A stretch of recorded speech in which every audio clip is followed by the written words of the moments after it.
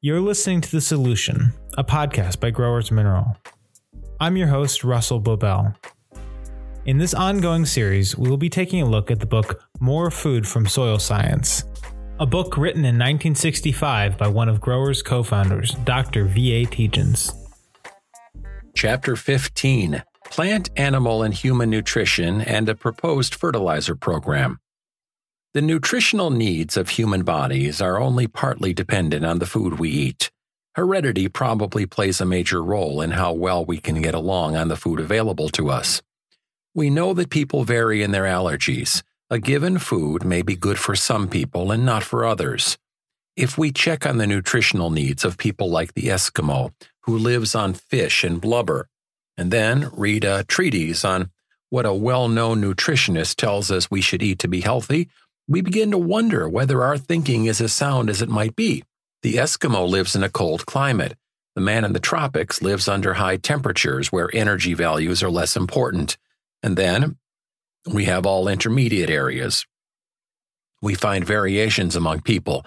We have the thins, the fats, the talls, and the shorts. All probably require vitamins and minerals in widely different amounts. But regardless of what we do in the agricultural field, ultimately, we get involved in human and animal nutrition. As a boy on the farm, I heard about easy keepers and hard keepers among horses. I have observed that we have people who fit into similar groups.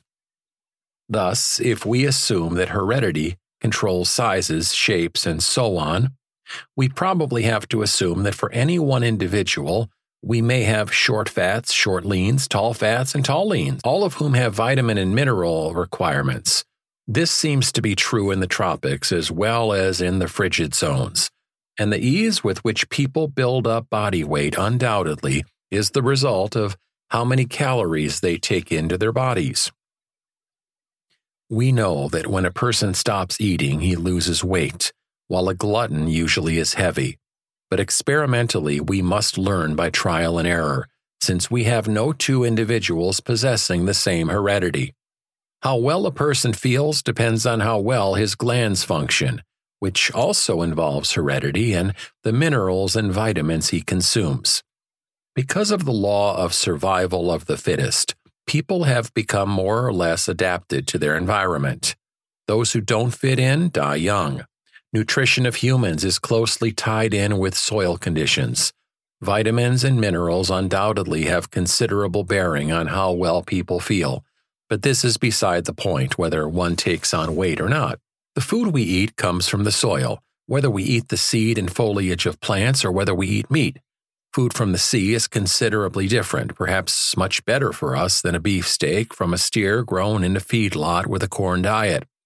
In other words, even while we admit that there are similarities in the way humans and animals use the food they eat, we must assume that basically our nutrition depends on what minerals are available in the soil and how much sunshine our crops receive when they are growing. Lately, it has come to our attention that the palatability of our food that we grow for our animals depends on the amount and kind of fertilizer we apply to the soil to grow the crop. There is also good evidence that the manner in which the crop is grown and fertilized determines how many pounds of corn silage is necessary to produce a pound of beef.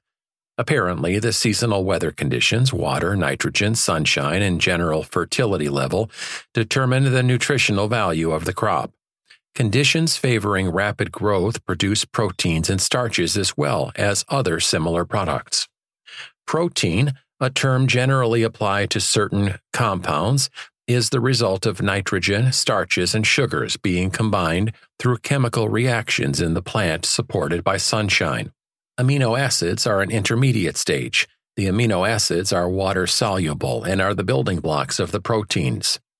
In the process of condensation, water is removed, and the final storage protein becomes insoluble in water but retains certain chemical properties which can affect the growth of the plant.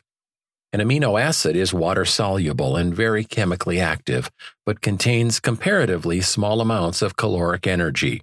It contains nitrogen, carbon, hydrogen, and oxygen in a hydrated form. A protein is insoluble in water, usually stored in the plant for future use, and has considerable caloric value as a source of energy for the production of meat. Proteins also contain nitrogen, carbon, hydrogen, and oxygen, but in a dehydrated condition. The ideal food for animals is, of course, a proper balance between starch, which the plant makes in its leaves as a result of the carbon dioxide absorbed by the leaves and water, with the help of the all-important sunshine, and proteins. Part of this starch is used in growth, and part is the surplus that is stored after the plant has used what it needs to combine with the nitrogen taken in through the roots to form the proteins. If there isn't enough starch made in the leaves, much of the protein exists as soluble amino acids. If there is a surplus of starch, then more of the energy-filled storage proteins is deposited. Seed, potato tubers, bulbs, and other storage organs depend for their size on the amount of surplus starch and storage protein that the plant can accumulate. Corn seed may contain 8 to 14% protein and almost 70% starch and starch-like material. Number 2 dry corn should not have over 14% water. The actual mineral content accounts for less than 2% of the weight. In other words, when we feed or sell a bushel of corn, which weighs 56 pounds, we are selling approximately 6.7 pounds of protein, of which 1 pound is actual nitrogen, 41 pounds of starch and other carbohydrates, including some sugar made from the air, and, at most, 1 pound of minerals. The water content in this case would be 7.3 pounds. These figures vary according to the season and the amount of nitrogen the plant has access to. We must remember that this corn that is saleable is surplus and is storage material. Our problem is to grow corn in such a way that the plant will produce surplus starch so it can produce large ears with heavy kernels. This gives us corn that will make it possible for the animal to produce the most meat for the least amount of feed. It also stores well in a crib and maintains a constant water supply, which prevents corn from molding in storage. What happens when the plant does not produce enough sugar and starch in the leaves to give the maximum yield? One of the obvious symptoms is the appearance of barren stalks with no ears on them. Such stalks are large, leafy, often purplish-green in color, because the plant does not have sufficient phosphorus. Too much nitrogen available in the sod causes phosphorus to become deficient. This condition produces a plant with a large part of its protein in the amino acid form. True, it is a high-protein plant, and farmers are told protein is valuable feed, but it's not as valuable as storage protein. The only people who propose the use of more nitrogen are the people who want to sell it. Actually, it is cutting the farmer's yield and raising his costs. There is no rhyme or reason to this philosophy. Many of our experiment station people advocate this program. Either they don't know what they're talking about, or they have sold out to the nitrogen interests. We will always have plenty of nitrogen because the raw materials are free and the cost of manufacture is low. Under such conditions, sales pressures will always be exerted, and some of this undoubtedly blows over the heads of some of our research people. During the First World War, we had laughing gas shot at our soldiers to dull their senses so they didn't know what they were doing. It was made from nitrogen. I sometimes wonder whether some of this may not be mixed with our fertilized nitrogen to bewilder some of our research testers. There are other reasons why our crops do not have the best quality. Generally speaking, a soil that has the amount of calcium prescribed by the active clay and organic matter it contains produces the most nutritious food. Actually, the available calcium in the soil pretty much determines the quality of the crop, regardless of the fertilizer treatment. With adequate amounts of lime, we can make few mistakes, but without adequate amounts of calcium, almost anything we do can be a mistake. The effect of too much nitrogen on a sod well supplied with calcium may not be serious. On a soil with too little calcium, it may be tragic. The amount of rainfall and the amount of cloudy weather can be ruinous. For this reason, the most favorable approach would be to concentrate on supplying sufficient calcium to get the physical and chemical condition of the sod into top form. Having accomplished this, only then are we ready to consider other growth promoters and yield increasers. It is true that one can do certain things to a crop to increase its growth. However, It seems rather foolish to feed a lawn, for instance, with an abundance of nitrogen when the chemical and physical condition of the sod is faulty. This will only make it necessary to mow the grass 3 times a week instead of once every 10 days, and then the lawn burns up in August. That is not good treatment of a lawn. As a matter of fact, it is about as good a method to kill out a lawn as I know of. Very rapid top growth means poor root growth. A plant must make surplus starch in the leaves to make good root growth. If you cut off the leaves, you don't have surplus starch, so you don't have good roots. Consider Canada thistle or quack grass. Both of these plants are hard to kill because they have underground storage roots or stems in which the plant stores protein and starch. We call this storage material root reserves. The principle of killing these plants is to starve the roots. Anything you can do to prevent the plant from storing proteins and starch in these underground stems will gradually kill it. If you have a bad infestation, you can kill it by fertilizing heavily with nitrogen and mowing off the tops every week. Weed killers like 2,4-D will kill thistles by causing the plants to use up these root reserves. We also have materials which will affect quackgrass in a similar manner. Quackgrass won't grow in a lawn because it doesn't have time to store up root reserves, since the leaves are cut off so often. It is all based on the physiology of the plant. The more we know about plant physiology, the better equipped we are to know what to do, either to promote bigger yields or to reverse our method if we want to kill the crop. Any weed killer that only burns off the leaves is only effective if we make repeated applications. Too often, we forget to make the proper application, and we condemn the material. The nutrition of our bodies is dependent on the chemical composition of the vegetables and meats we grow on our farms. Thus, to be concerned about human nutrition means we must be concerned about animal nutrition, which in turn means a thorough understanding of soil reactions. In any program of betterment of human beings, we must start from the bottom and work up. If we can handle our soils properly, our animals will thrive better, and humans will have fewer miseries. This statement is not without considerable proof. To find such proof, we must scan medical journals, plant science and soil science literature, farm experiences, and actual field plot experiments. We have many people working on and doing research in all fields. Most of us are working in cubbyholes by ourselves. Often, we feel our field is the only important one to consider. We don't know what someone else is doing. I am only interested in the overall picture. I do not know enough about medicine to comment on it. However, I am of the opinion that if our medical profession had a better understanding of plants and soils, many of our complex problems would respond to simple treatment. I have been interested in the effect of the calcium ion on the growth of plants. I have seen the drastic effects of insufficient calcium. I have seen plants become stunted and actually disintegrate because of lack of calcium. I have seen what I am sure was calcium deficiency, causing rotting of human flesh.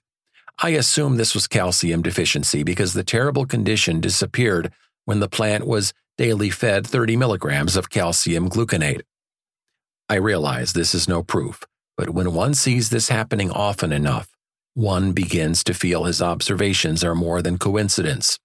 Furthermore, there are medical men who agree with me that there are certain relationships which in the popular vernacular are cures for certain conditions.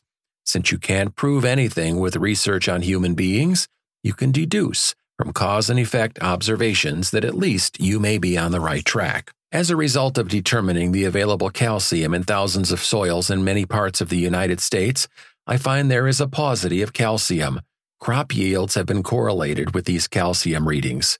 As a result of this, I am convinced that most soils having over 0.5% active organic matter must have about 2,800 pounds of available calcium using a weak extracting solution. If we go back and scan the research results from animal feeding, we get the impression that animals with insufficient calcium become irritable, develop sores, have difficulty raising young, not unlike many of the miseries claimed by human beings. In other words, we have more exact proven facts about the health of our plants and animals than the medical profession has about human health, because one can't have checks to compare experimental results in humans. If we can believe a small fraction of what we read about human nutrition, we must draw conclusions from large numbers of people, 100 in one group against 100 treated in another group, based on experience from observations that consider the variability of the human race. Minerals and vitamins apparently are equally important to man and animals. From observations of their effect on animals, we can assume that in a similar manner they may affect humans. I mention these things because we believe that as a result of our research program, it is possible to grow good crops. Good crops should be good food for our animals, and the meat they produce should be the best food we can get. If we can grow big acre yields by having the minerals in our soils in the right proportions, we are contributing to the production of food that will help us to maintain the high level of good health. It has been my honest opinion that sickness and misery experienced by humans is a reflection of what they eat. Either we don't eat the correct foods, we don't select a wide enough variety, or our foods are grown on such poor soils that they are not giving us the nutrition we need. The method or program presented in the following pages has been geared to grow food as good as I know how to grow. Many people write about human health, diets, vitamins, and minerals. Most of these books are written in popular language by members of our medical profession and are directed to the layman because they encourage a large number of people to read them. As a result, many of them become bestsellers. Whether they do any good is anyone's guess. Some writers criticize them as worthless, others praise them. Some give a resume of their own experiences after practicing medicine for 25 to 40 years. Their experiences probably are worth more to the reading public than trying to figure out the meaning of many of the experiments in human nutrition. I am listing several of these books and hope you will read them, not because I feel they are authoritative, nor because they have the last word on the subject of human health, but because they are all trying to arrive at the utopia of perfect health. They do all seem to have some bearing on our program of growing crops, since they all cite our poor sods as the cause of much misery. Better crops from our sods mean better feed for our animals and better food for human beings. Folk Medicine was written by Dr. J.C. Jarvis of Vermont. He gives his experience dealing with the health of rural people in Vermont. It represents 40 years of practice. It is simply written. He deals with old homespun remedies found in the kitchen. His standby is a honey and cider vinegar mixture, which some people claim has done them much good. Whether this is real or psychological is immaterial. He believes in well-grown fruit and vegetables, but shies away from calcium, a mineral which I deem very important in our diet. 80-Year-Old Doctor's Secrets by Dr. William Brady was written by a practicing physician in Penn Yan, New York. He was also a columnist for many newspapers for 40 years. Experience makes up the background for this book. He emphasizes the need for adequate calcium in the diet, contradicting Dr. Jarvis. Overfed but Undernourished by Dr. H. Curtis Wood, an associate in obstetrics at the Episcopal Stetson and Rolling Hills Hospitals in Philadelphia, is written with more authority and cites many more research results. It also lists many references for further reading. This is a small book and can be read in an evening. I would recommend it for general reading. All of these books are on nutrition. However, Dr. Wood is more specific in his comments.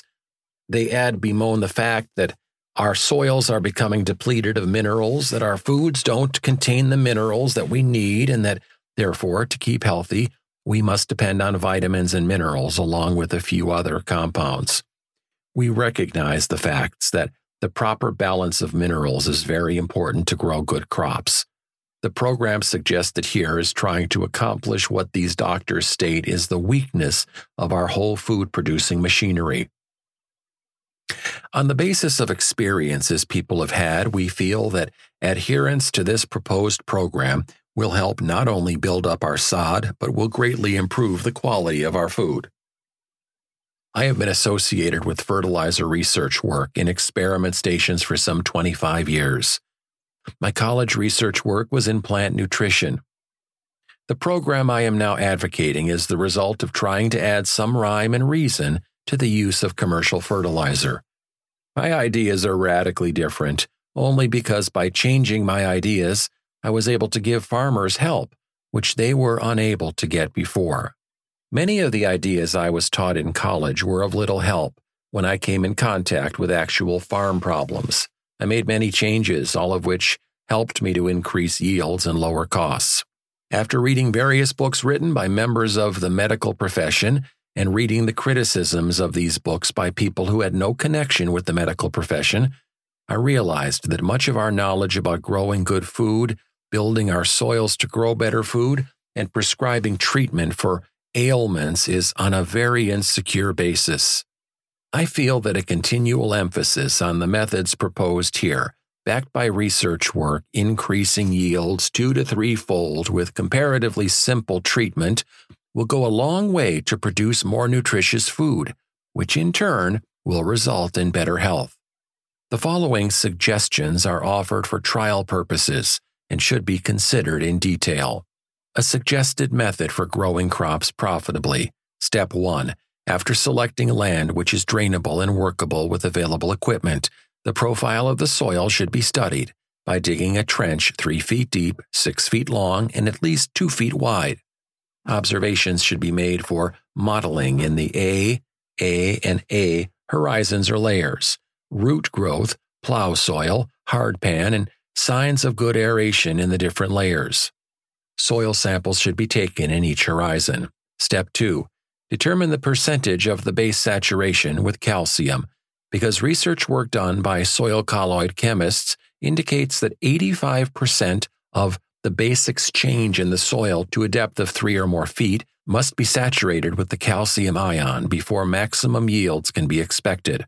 The base saturation must be determined by a calcium test rather than a soil acidity test. The acidity test does not differentiate between calcium and such other ions as potassium, magnesium, sodium, and ammonium. If the acidity test is used, we never do apply sufficient limestone to reach the necessary 85% calcium saturation. Step 3. Consider tillage methods. While subsoiling or other practices are necessary, consider minimum tillage. Decide on distance between plants. Step 4. Plant crops with fertilizer solutions, not more than 4 gallons of 10-20-10 or its equivalent. Step 5. Spray foliage with 10-20-10 fertilizer solution. Thanks for listening, everyone, to this episode of The Solution. If you'd like to learn more about the Growers Program or anything you heard in this podcast, visit our website at growersmineral.com. Make sure to subscribe so you don't miss another episode. Thanks. We'll see you guys in the next episode.